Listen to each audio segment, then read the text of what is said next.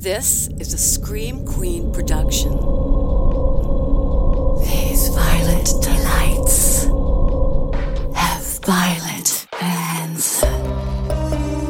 Violent ends. Violent ends. Greetings, Earthlings. Welcome to Violent Ends. I'm your host, Jen Carpenter. You want to know what's cool about having your own podcast?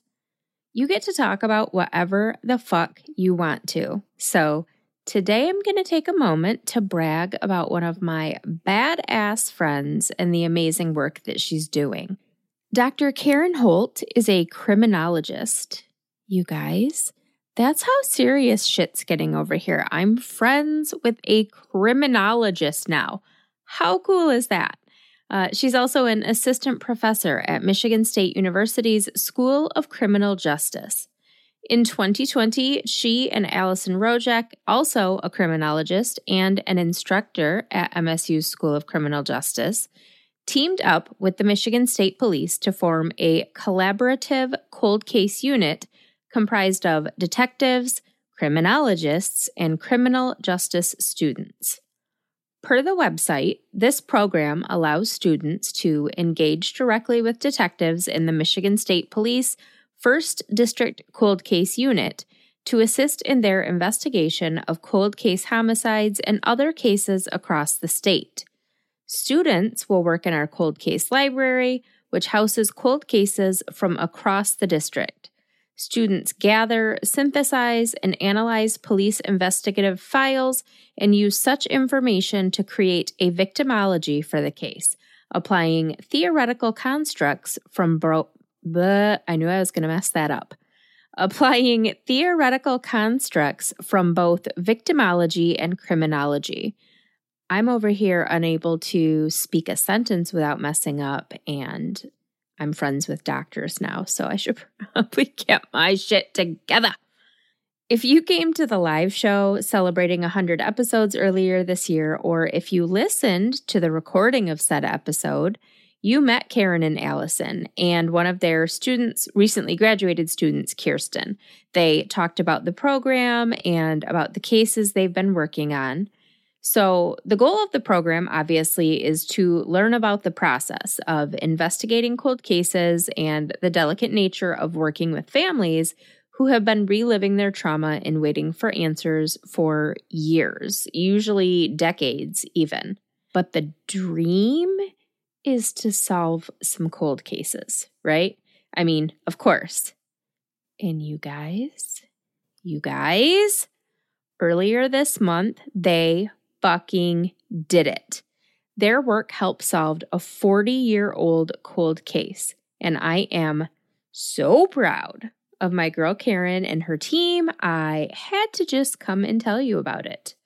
Coincidentally, my planned episode for this week was to cover the first murder case solved by DNA in Ingham County.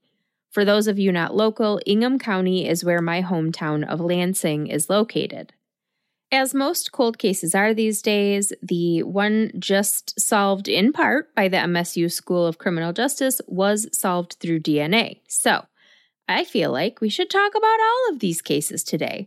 The first murder case in Ingham County to be solved through the use of DNA evidence, coincidentally a crime that began on MSU's campus, as well as the most recent solved in part by MSU students and professors. It's just full circle over here today, so let's get into it. Denise Loretta Fry was born in the small farming town of Portland, Michigan on September 10th, 1957. For those of you not from the area, Portland is about 25 miles northwest of Lansing, and even today has a population of under 4,000, so it's a pretty small town.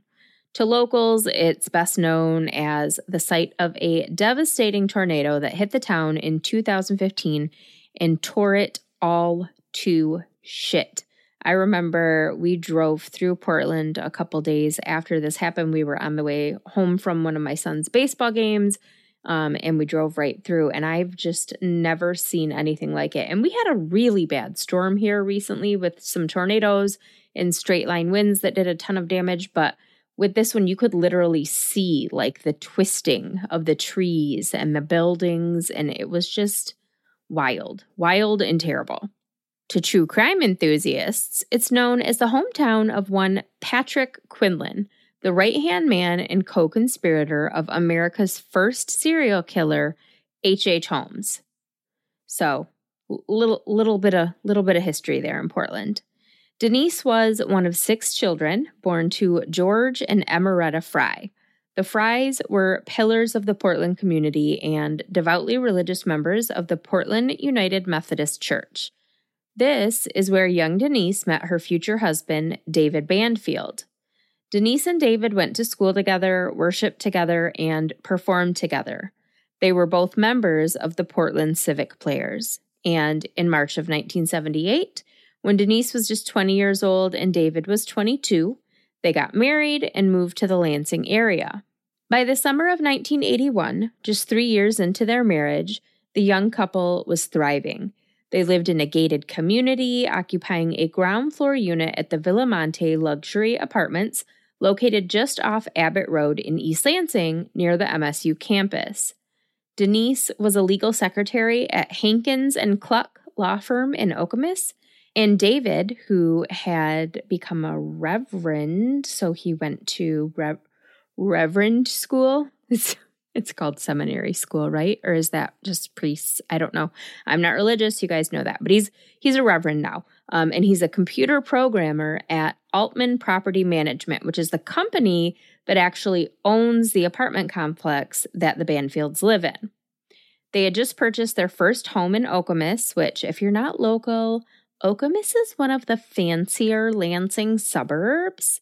And they were looking forward to moving into their forever home and starting a family.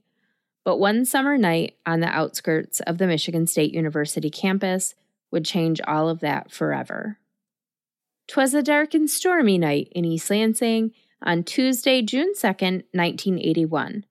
25-year-old David was working late, so 23-year-old Denise returned home from work to an empty apartment. She made dinner and put David's plate in the fridge. She twisted her long, dark brown hair into curlers and got ready for bed. Around 12:30 a.m., David called Denise to tell her that he was getting ready to pack up for the night and head home, but she didn't answer the phone. Just a few minutes later, the first call about a disturbance at the Villamonte apartment complex was made to 911. Then another, and then another, all reporting the same disturbing details. A piercing, terrified scream cut through the night, drawing folks out of bed and away from their TVs to their windows and balconies. An unfamiliar car was parked in the lot, a boxy, dark-colored sedan with fins like an older Mercedes-Benz, and a man and a woman were engaged in a physical altercation beside it. The man was described as husky, around 200 pounds, white with light brown floppy hair. He appeared to be in his 30s and was wearing khaki slacks and a yellow t-shirt. The woman was petite, 5'3", 110 pounds, her brown hair rolled into curlers. She had on baggy jeans and a blouse and appeared to be fighting for her life as her neighbors looked on without intervening. One neighbor who was out on her balcony heard the man say, "Get in the car, you bitch," as the woman clawed at him and screamed for help. Due to the size difference between them, the man easily overpowered her, forced her in through the driver's side door, got in behind her, and closed the door. And then there was no more screaming after that. The car slowly backed out of its parking spot, then turned right onto Abbott Road and disappeared into the night. Less than 5 minutes later, the first police cruiser pulled into the lot. Finding no signs of a disturbance beyond a broken hair curler on the sidewalk, they chalked the incident up to a domestic disturbance and left without even questioning any of the residents who had called 911. Police returned less than an hour later after receiving a call from David Banfield at about 1:30 a.m. on June 3rd now, we're into the next day. He'd returned home from work to find his wife Denise missing. Well, fuck. It all makes sense now, doesn't it? At least 16 of Denise Banfield's neighbors watched her fight for her life as she was abducted, and nobody intervened. I'm not suggesting that any of the women watching should have put their physical safety on the line to save her, and some of them did call 911. But there were plenty of grown-ass men that were witnesses. No one intervened in any way, which could have just been a scream from the balcony. Hey, what the fuck are you doing? Let her go. I called the police. Something. And nobody did anything. It makes me so angry.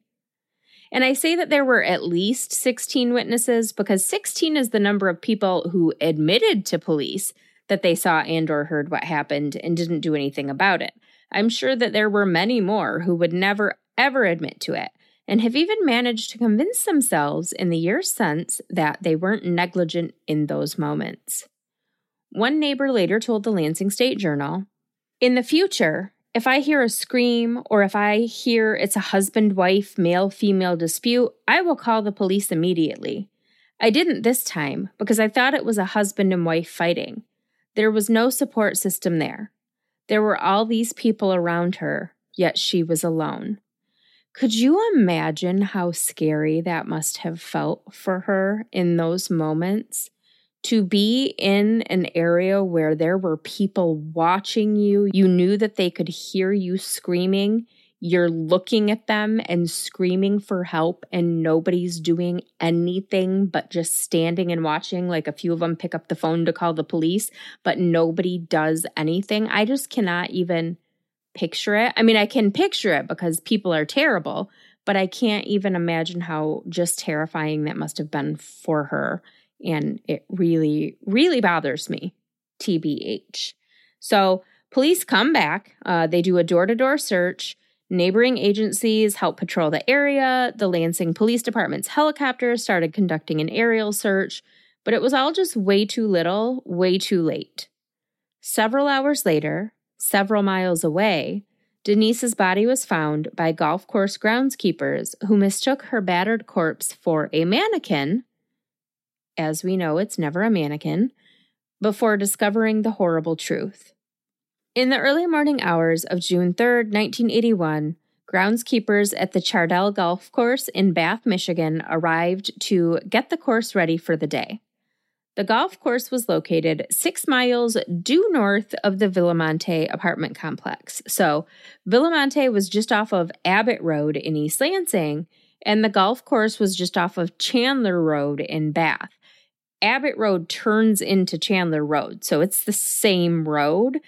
She was literally directly up the street, just north, the exact same road from which Denise Banfield had disappeared. The sun was still rising in the early summer sky. Most residents were still in bed, and the Lansing State Journal hadn't even had time to print the story yet about the missing young woman from East Lansing. So, as far as the groundskeepers at the golf course knew, as they began making their rounds and turning on the sprinklers, all was well, which was why they didn't immediately suspect a dead body when they found a partially clad figure lying across the fourth hole fairway. They thought it was a mannequin. Wearing only a pair of men's blue jeans, which Denise was likely forced to put on hastily during her abduction, 23-year-old Denise Banfield had been badly beaten about the chest and face before being strangled to death. She wasn't raped. She wasn't robbed. She still had on her jewelry and nothing was taken from the apartment. There were no signs of forced entry at the Banfield home, and police believed her killer entered through an unlocked sliding glass door. Denise had no known enemies. Everyone who knew her loved her. Police were stumped as they continued to search for the suspect and his dark-colored, fin-tailed sedan. Before we continue, I do need to take a moment to thank today's sponsor. If you know anything about me, it's that I have zero chill, like none at all. But thanks to microdosing, Jen's got her chill back. Or I'm getting there. I'm working on it. Our show today is sponsored by Microdose Gummies. Microdose Gummies deliver perfect entry-level doses of THC that help you feel just the right amount of good. They taste good, which is important for my fellow picky palate people. Say that one 3 times fast. They leave me feeling calm, but still able to focus and get shit done, which is important because I always have a zillion and one things to do. Microdose is available nationwide. To learn more about microdosing THC, go to microdose.com and use code VIOLENTENDS to get free shipping and 30% off your first order. Links can be found in the show description, but again, that is microdose.com, promo code VIOLENTENDS for 30% off your first order and free shipping. And be sure to tell them I sent you. Okay, back to today's nightmare. When news broke that a young woman had been kidnapped from her East Lansing apartment and strangled to death, panic swept the community. It had only been 3 years, not even 3 full years yet, since serial killer Donald Miller was arrested for preying on young women in the East Lansing area, and residents were still traumatized. And now it was happening again. Despite multiple witnesses to Denise Banfield's kidnapping, leads quickly dried up and months went by. And then on October 14th, 4.5 months later, a 26-year-old woman was attacked in her Coolidge Road home, not even a mile from the Villamonte apartments. She had just returned home from dropping her daughter off at kindergarten when a man approached her on her front porch saying he was doing research in the neighborhood. He then forced her into the house and attacked her.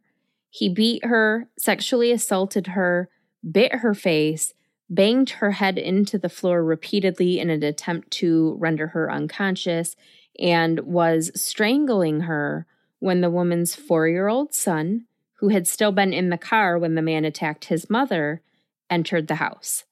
This interruption allowed just enough of a distraction for the woman to get up and flee into the kitchen, where she grabbed her son, grabbed a knife, and threatened to kill her attacker if he came near her. She then ran to a neighbor's house and called 911. A fingerprint lifted from the woman's home matched the fingerprints of a man awaiting trial for the November 4th, 1980 rape of a woman in Grand Rapids. That man was 19-year-old Joseph Howard McMillan, Jr., a Lansing Community College student living in East Lansing. McMillan was taken into custody by the Ingham County Sheriff's Department 9 days after the Coolidge Road attack, and a week later, news broke that he was the prime suspect in the as-yet unsolved murder of Denise Banfield. This was a bit shocking because remember, the description of Denise Banfield's attacker was that he was a 200-pound white dude with brown floppy hair in his 30s. Joseph McMillan was a 19-year-old black kid with an afro and a goatee who, it's hard to tell from the couple photos I've seen of him, but he looks pretty skinny. At the time, authorities would only say that forensic evidence from the Banfield apartment, the golf course, and McMillan's car was being examined, and that multiple coincidences beyond just the close proximity of the attacks was what made McMillan their prime suspect in Denise's murder. McMillan went on trial for the Coolidge Road attack first. On March 31st, 1982, he was convicted of breaking and entering with intent and second-degree criminal sexual conduct, and he was sentenced to 5 to 15 years for each charge. Later that year, he went on trial for the rape in Grand Rapids, and on June 4th, 1983, he was convicted of 2 counts of first-degree criminal sexual conduct and sentenced to 25 to 40 years for each count. While McMillan remained the prime suspect in Denise Banfield's murder, it would be years before he was charged.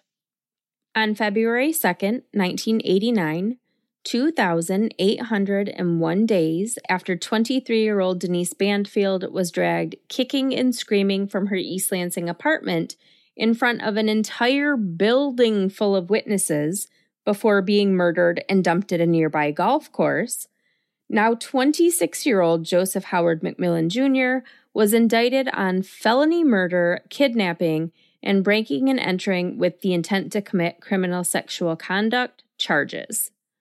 One of the key pieces of evidence against him was this newfangled thing called DNA. The article in the February 3rd, 1989 Lansing State Journal announcing his arrest actually explained what DNA was. It was that new that they had to, tell people what it was.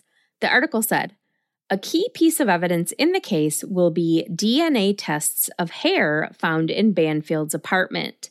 A California lab has told police the tests show that the hair is McMillan's. DNA is a substance in human cells that contains genetic information. The technology used to identify DNA in hair is new and was not available for the original investigation." That is so crazy to me because DNA evidence feels like it's been around forever. But I was 9 when this article was written. So wild. It was another 3 years before McMillan's trial began on May 28, 1992. The trial lasted about 3 weeks, and on June 22nd, a jury of his peers found Joseph McMillan Jr. guilty of second-degree murder and kidnapping. He got 25 to 40 years for the kidnapping charge and life for the murder charge. This was the very first trial in Ingham County to use DNA evidence, so this was a big deal. Well, it's a big deal now, in hindsight, knowing how DNA has completely changed the true crime game. At the time, though, DNA was getting mixed reviews. To highlight this, I would like to read you an excerpt from the June 23rd, 1992 Lansing State Journal. This article was by Betsy Miner. "A single footprint did more to convince jurors that Joseph McMillan Jr. killed an East Lansing secretary 11 years ago than expert testimony on state-of-the-art DNA evidence. McMillan was found guilty Monday of the second-degree murder and kidnapping of Denise Banfield. The DNA had no bearing on the conviction," juror Stephanie Wasson said. "We thought the DNA testing was botched and the police did a sloppy job with the case." The 4-week trial was the first in Ingham County using DNA fingerprinting. The evidence, the root on a strand of hair found in Banfield's apartment, was compared with DNA samples taken from McMillan. Michigan State Police experts pronounced it a match. The article then goes on to explain again, 3 years later, what DNA is and how DNA evidence works, and then goes back to Stephanie the juror, who believed the DNA test was botched because it wasn't repeated multiple times. She said, "Anybody that took science in high school knows that when you test something, you test it again. They've got a long way to go." Stephanie, girl, I am pretty sure that the forensic scientists that ran the tests took classes well beyond high school in the field of science.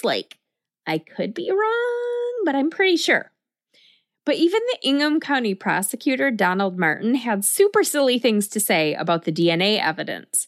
He said, "There was other incriminating evidence that spoke louder than the DNA. DNA was the frosting, an extra confirmation that we had the right man." The frosting? DNA was the frosting, and a shoe print was the cake? What?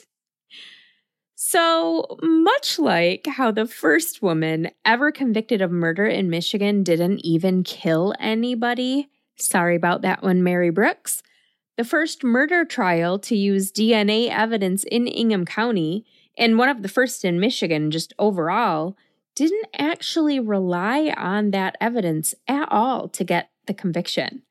We are so silly, y'all. We are just a bunch of silly gooses around here. What did convince a jury of McMillan's guilt?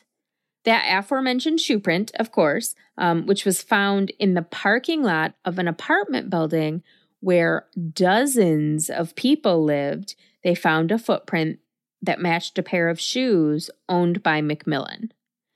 Tire imprints found near the body matched a car that McMillan had access to. That's the way the article's worded. So it doesn't even say that it was his car. It just says a car he had access to. A pencil from the golf course where Denise's body was dumped was found in that same car. And okay, those ones are all stupid, but this one is actually really odd. There were pennies, lots of pennies, embedded in the tire tracks at the golf course, and the floor of this car that McMillan was driving around was littered with thousands of pennies. So, a shoe print, a tire track, a pencil, and pennies, not even quarters, but pennies, sent Joseph McMillan Jr. to prison for life. Not the DNA evidence putting him inside Denise Banfield's apartment. I bet, though, like kind of looking this all back over, when the police said that there were coincidences linking him to the Banfield attack and the Coolidge Road attack, I bet it was those fucking pennies, right? Like, I bet there was pennies on the ground at the Coolidge Road and pennies in the car that they caught him in. And then they were like, well, fuck, here's those pennies we've been looking for. At the time of this recording, Joseph McMillan Jr., serial rapist, murderer, and penny collector, is 61 years old, and he's housed at the Lakeland Correctional Facility in... not Ionia. I know you thought I was going to say Ionia. He is down in Coldwater. So, DNA evidence has come a long way since 1992, which again was not that long ago. I was 12. I was 12 years old. And I'm only 29 now, so like that's not very long at all. And it's gone from being the frosting on an evidence cake to the whole fucking bakery. And now we've got ancestral DNA changing the game once again. DNA taken from the family members of a suspect, linking them oftentimes to decades-old cases. And that's what happened earlier this month, when our sweet baby angels from the MSU School of Criminal Justice helped solve a fucking murder. So now let's travel to March 18th, 1982. It's been 9 months since Denise Banfield was dragged kicking and screaming from her East Lansing apartment in front of over a dozen witnesses, none of whom stepped in to help her. I'm going to keep saying that because it upsets me so much. Green Oak Township is listed as a suburb of Detroit on Google, but it's actually closer to Ann Arbor. Like it's straight north of Ann Arbor. So I think it's an Ann Arbor suburb and not a Detroit suburb. The whole state is not Detroit. Wikipedia. Thank you. Green Oak Township has a population of just over 20,000, so it's not super tiny. It's a smallish town, but it's not tiny. And it's located about 50 miles southeast of East Lansing. This is where the Lewisell family lived. William, Joanna, and their 4 children, daughters Catherine, Cindy, and Kimberly, and son Timothy. Kimberly, Kim to her loved ones, was 16 years old in 1982. She was child number 3 of 4, so she was the second youngest. She was an avid reader who loved poetry, but also had a bit of a wild side. The sophomore at South Lyon High School was outgoing and popular, and according to police, she liked to party. Yeah, she was 16, bruh. I would think so. And then police also said that she had dropped out of school earlier that year. March 18th, 1982 was a Thursday. Against her mother's wishes, Kim hitchhiked to Redford to visit her boyfriend, Robert Brown. Redford is an actual Detroit suburb, and it's located about 30 miles east of Green Oak Township, where Kim lived. It takes about 45 minutes to drive there in one car straight shot, so if she was hitchhiking, that was probably quite a little adventure. Robert's family was getting ready to move from Redford into Detroit, and Kim offered to help them. Since Robert had moved from his home near Kim's to the Detroit area, Kim would often hitchhike to visit him, usually staying for a few days at a time. On March 20th, which was a Saturday, Kim called home to tell her parents that she was done. She was going to begin the trek back home after being with Robert and his family for a couple days, and she should be back later that evening. The Lewisels never heard from their daughter again. Kim's boyfriend's younger brother walked with her to the corner of 6 Mile and Inkster. It's weird to me that it was the little brother, not the boyfriend, but okay. So he walks her to the nearest corner, nearest the house, right? 6 Mile and Inkster, where Kim set out on her hitchhiking journey toward home. The brother watched Kim get into a light blue Gremlin, and he actually did have the foresight to write down the license plate number, and then he went back home. The driver of the Gremlin only transported Kim about 4 miles. He dropped her off at the corner of 8 Mile and Merriman in Livonia at about 6:30 p.m. From there, Kim reportedly made several phone calls trying to find someone to come pick her up, but was unsuccessful.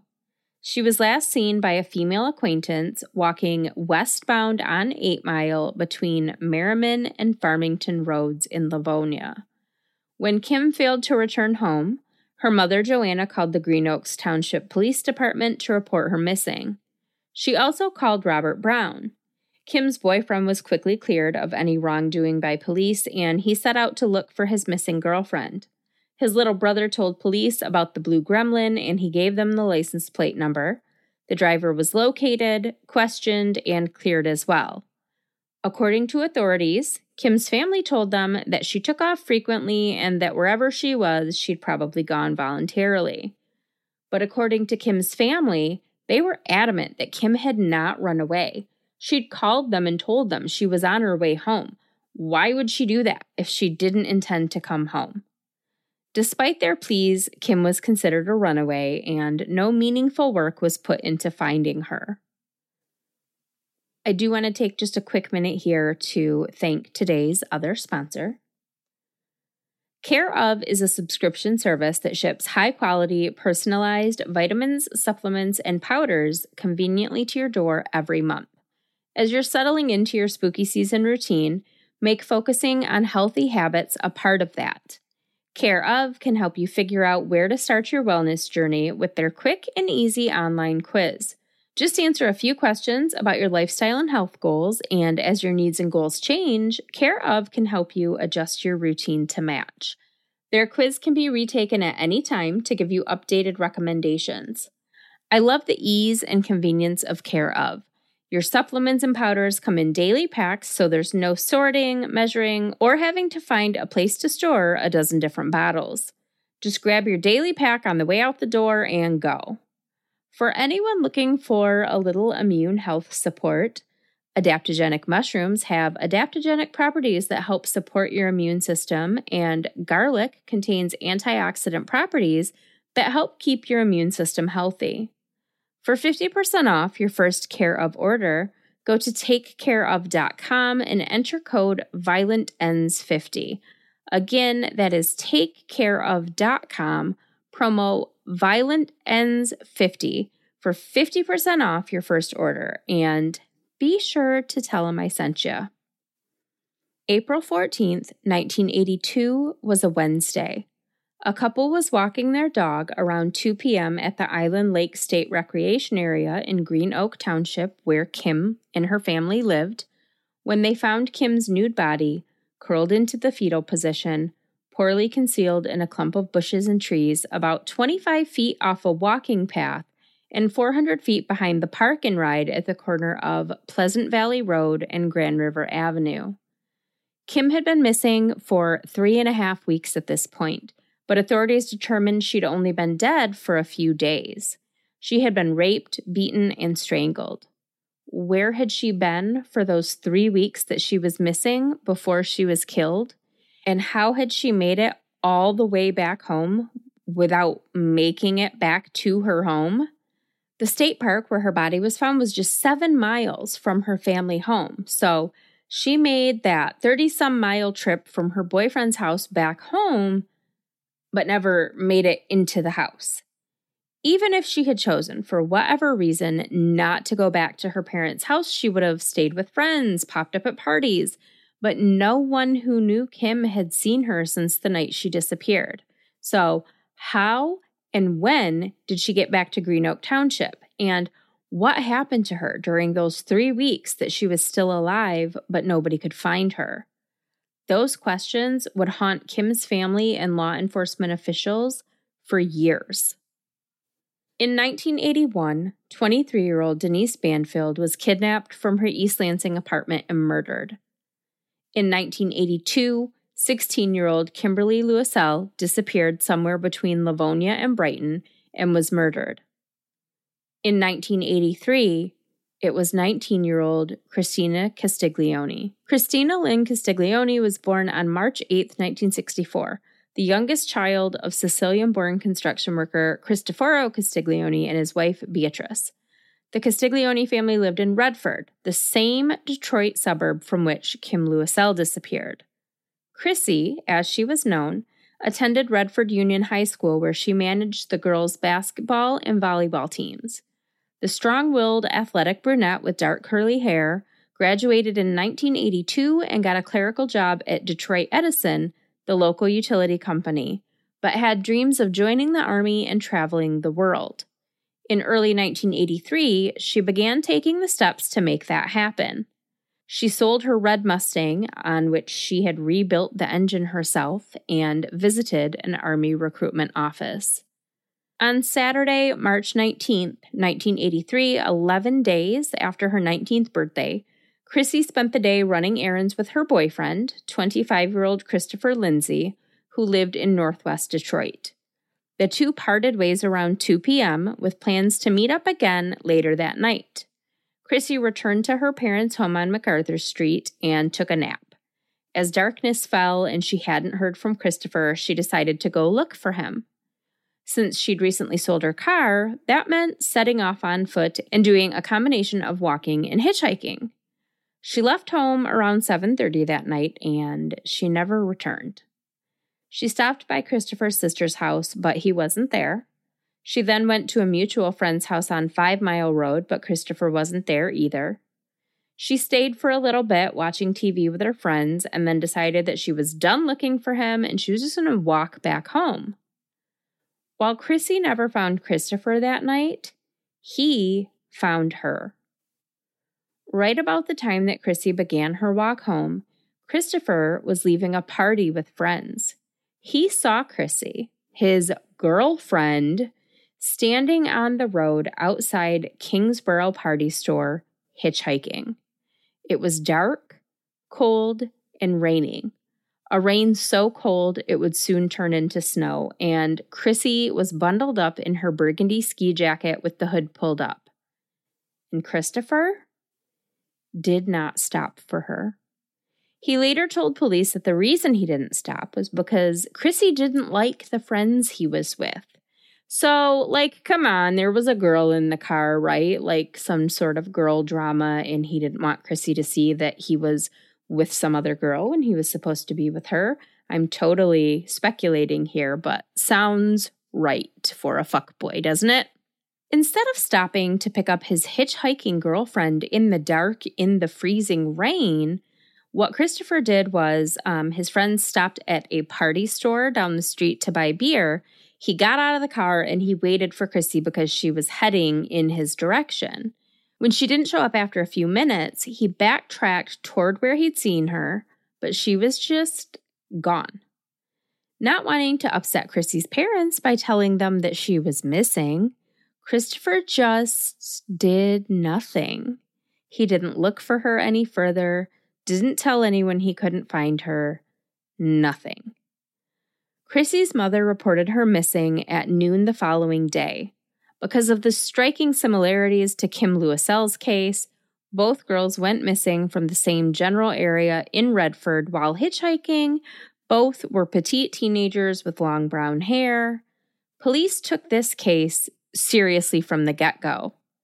The direness of the situation intensified when the Redford Police Department began receiving calls within a few hours of Chrissy being reported missing about a nude, partially clad woman being forced into a vehicle. 10 days after Chrissy went missing, on March 29th, a man scouting for a good hunting spot at the Oak Grove State Game Area in Cohocton Township, I think I said that right. I might not have. Some 45 miles northwest of Redford, found her body. She was wearing only a t-shirt and she had been raped, beaten, and strangled. And so the similarities between the murders of Kim Louiselle and Chrissy Castiglione, almost exactly 1 year apart, by the way. Kim disappeared on March 20th, 1982, and Chrissy disappeared on March 19th, 1983. So literally 364 days apart. Both pretty brunette teenagers hitchhiking in Redford, found dead in state game areas in Livingston County, nearly 50 miles from where they went missing, both beaten, raped, and strangled. These connections were not lost on authorities, who believed it was very likely that the murders were connected. But they never could have imagined how the two would come together some 40 years later to bring closure to two still grieving families. While the murder of Denise Banfield was solved within about 11 years, the first murder case in Ingham County to use DNA as evidence, the families of Kim Louiselle and Chrissy Castiglione had a much longer journey ahead of them. A good DNA sample was collected in the Castiglione case, although the technology did not yet exist to do the appropriate testing on that evidence. In the early 2000s, the sample was entered into CODIS, which stands for Combined DNA Index System. CODIS is a software program that stores the DNA profiles of convicted offenders so that those profiles can be tested against DNA evidence from unsolved crimes. Unfortunately, the CODIS analysis of the Castiglione sample did not yield any results. Another advancement in DNA technology would be required before this case could be solved: ancestral DNA. Before we continue, I do want to take a minute here to give a little shout out to our sponsors from this year's Festival of Oddities. We couldn't do it without them, so please be sure to go and show them all some love. One of our favorite artists and plush creators, Creepy Kawaii, is currently running a Kickstarter campaign for a new round of adorable plush characters. The campaign is called It Must Be Fall, Frogs and Snails Plush, and if fully funded, will result in the production of Potato, the Desert Rain Frog, Cabbage, the Witch's Familiar, also a frog, and Jesper, the Snail King. If you go to the Creepy Kawaii website or Facebook or Instagram pages, you'll find the link for the Kickstarter as well as photos of said creepy creatures. And let me just tell you, they are adorable. I love them so much. I think Jesper's my favorite, but it's hard to choose. They're also super cute. We sell Creepy Kawaii at Dead Time Stories, so I can confirm that everything they make is quality and unique, and the plush are so soft. If you're not familiar with how Kickstarter works, there are basically different tiers you can pledge, with a range of benefits available, and there are tiers to fit pretty much any budget.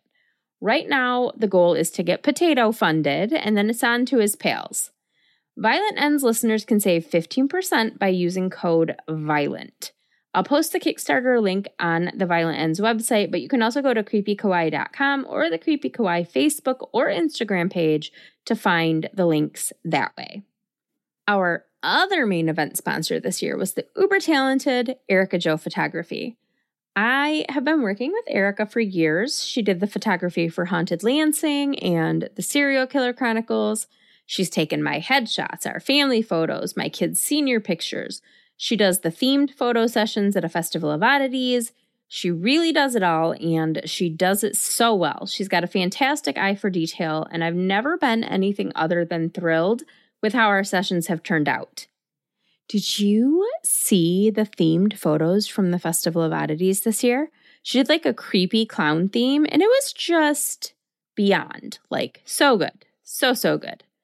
You can see Erica's work by visiting ericajophotography.com or checking out her Facebook page, Erica Jo Photography LLC. She is currently booking for winter and holiday sessions, and her schedule fills up fast, so make your appointment soon.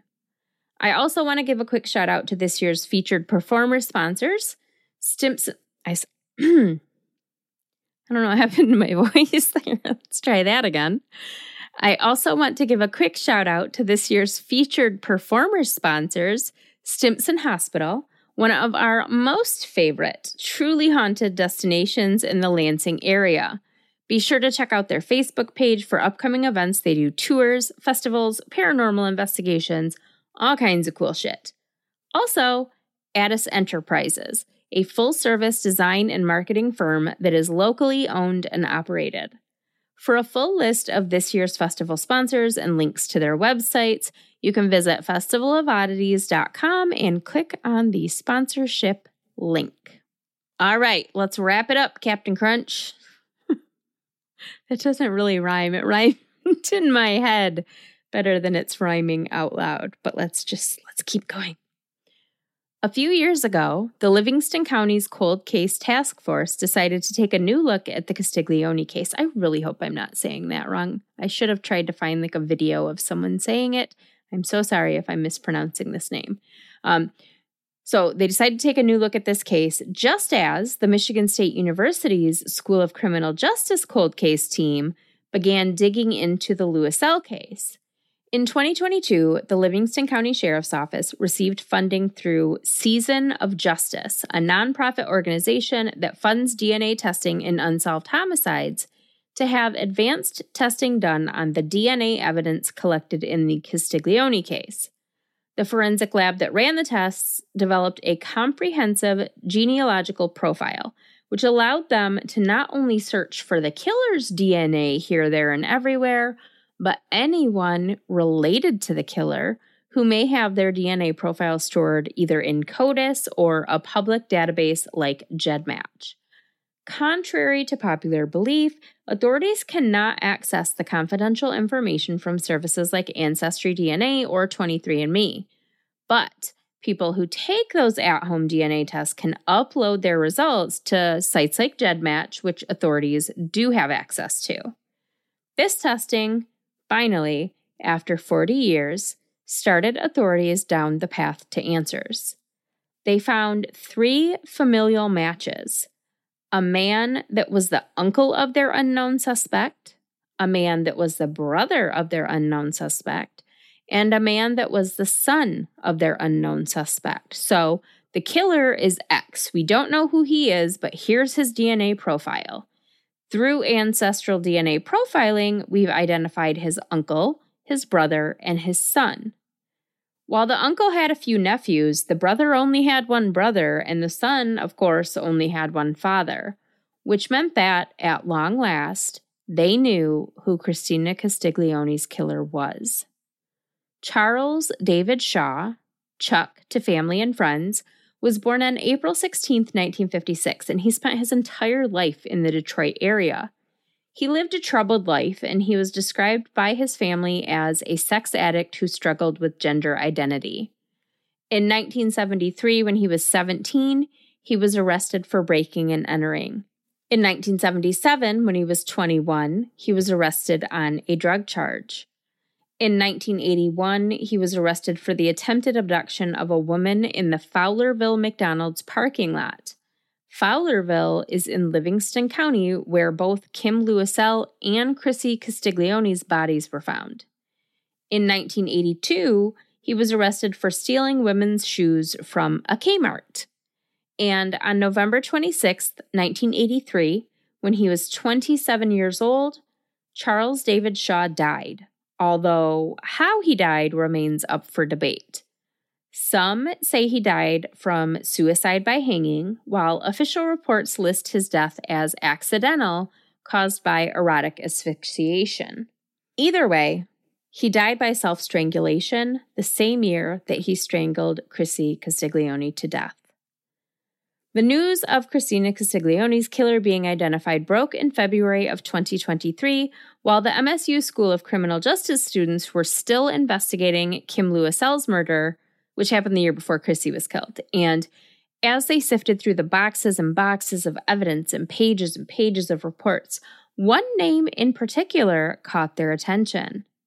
Back in 1983, someone called in a tip about Charles David Shaw, a bad dude who lived in the neighborhood Kim Lewis L disappeared from and who destroyed his apartment shortly after Kim's murder, which this person found suspicious enough to tell the police about.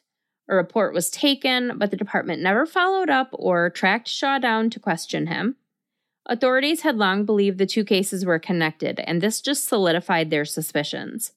With Charles David Shaw now their prime suspect, the MSU students did a property audit of all of the evidence in the Lewis L. case, and they submitted some of it for advanced forensic testing, hoping for a miracle. And they got one. A single sperm cell was found on evidence that had been sitting in a box for over 40 years. The DNA profile was run through CODIS, and this time there was a match because Charles David Shaw's DNA profile was now in CODIS. On September 14, 2023, news broke that Charles David Shaw had been positively identified as Kimberly Louissel's killer, 41 years after her murder. And with that, the Michigan State University School of Criminal Justice's Cold Case Task Force, led in part by my good buddy Karen, solved a fucking murder. And we, as a community, are so fucking proud of our little baby crime fighters who, as we all know, have had a hell of a year. So, good job, you guys. We're so proud of you. Virtual hugs all over. Authorities all over the state are now looking at old unsolved cases from the 70s and early 80s in which women were the victims, and there are a lot of them. And Charles David Shaw is now in mind as a suspect in a lot of these cases. Does he have more victims? My money is on probably. Was he a serial killer? Only time will tell. And that, friends, concludes the episode in which I brag about my murder-solving friend and her students. My main source for today's episode was older newspaper articles, obviously a couple new ones with the recent developments, but a full list of resources is going to be available upon request. A new episode of Violent Ends is coming your way in a couple of weeks. Until then, keep shining, you magnificent what the fucks.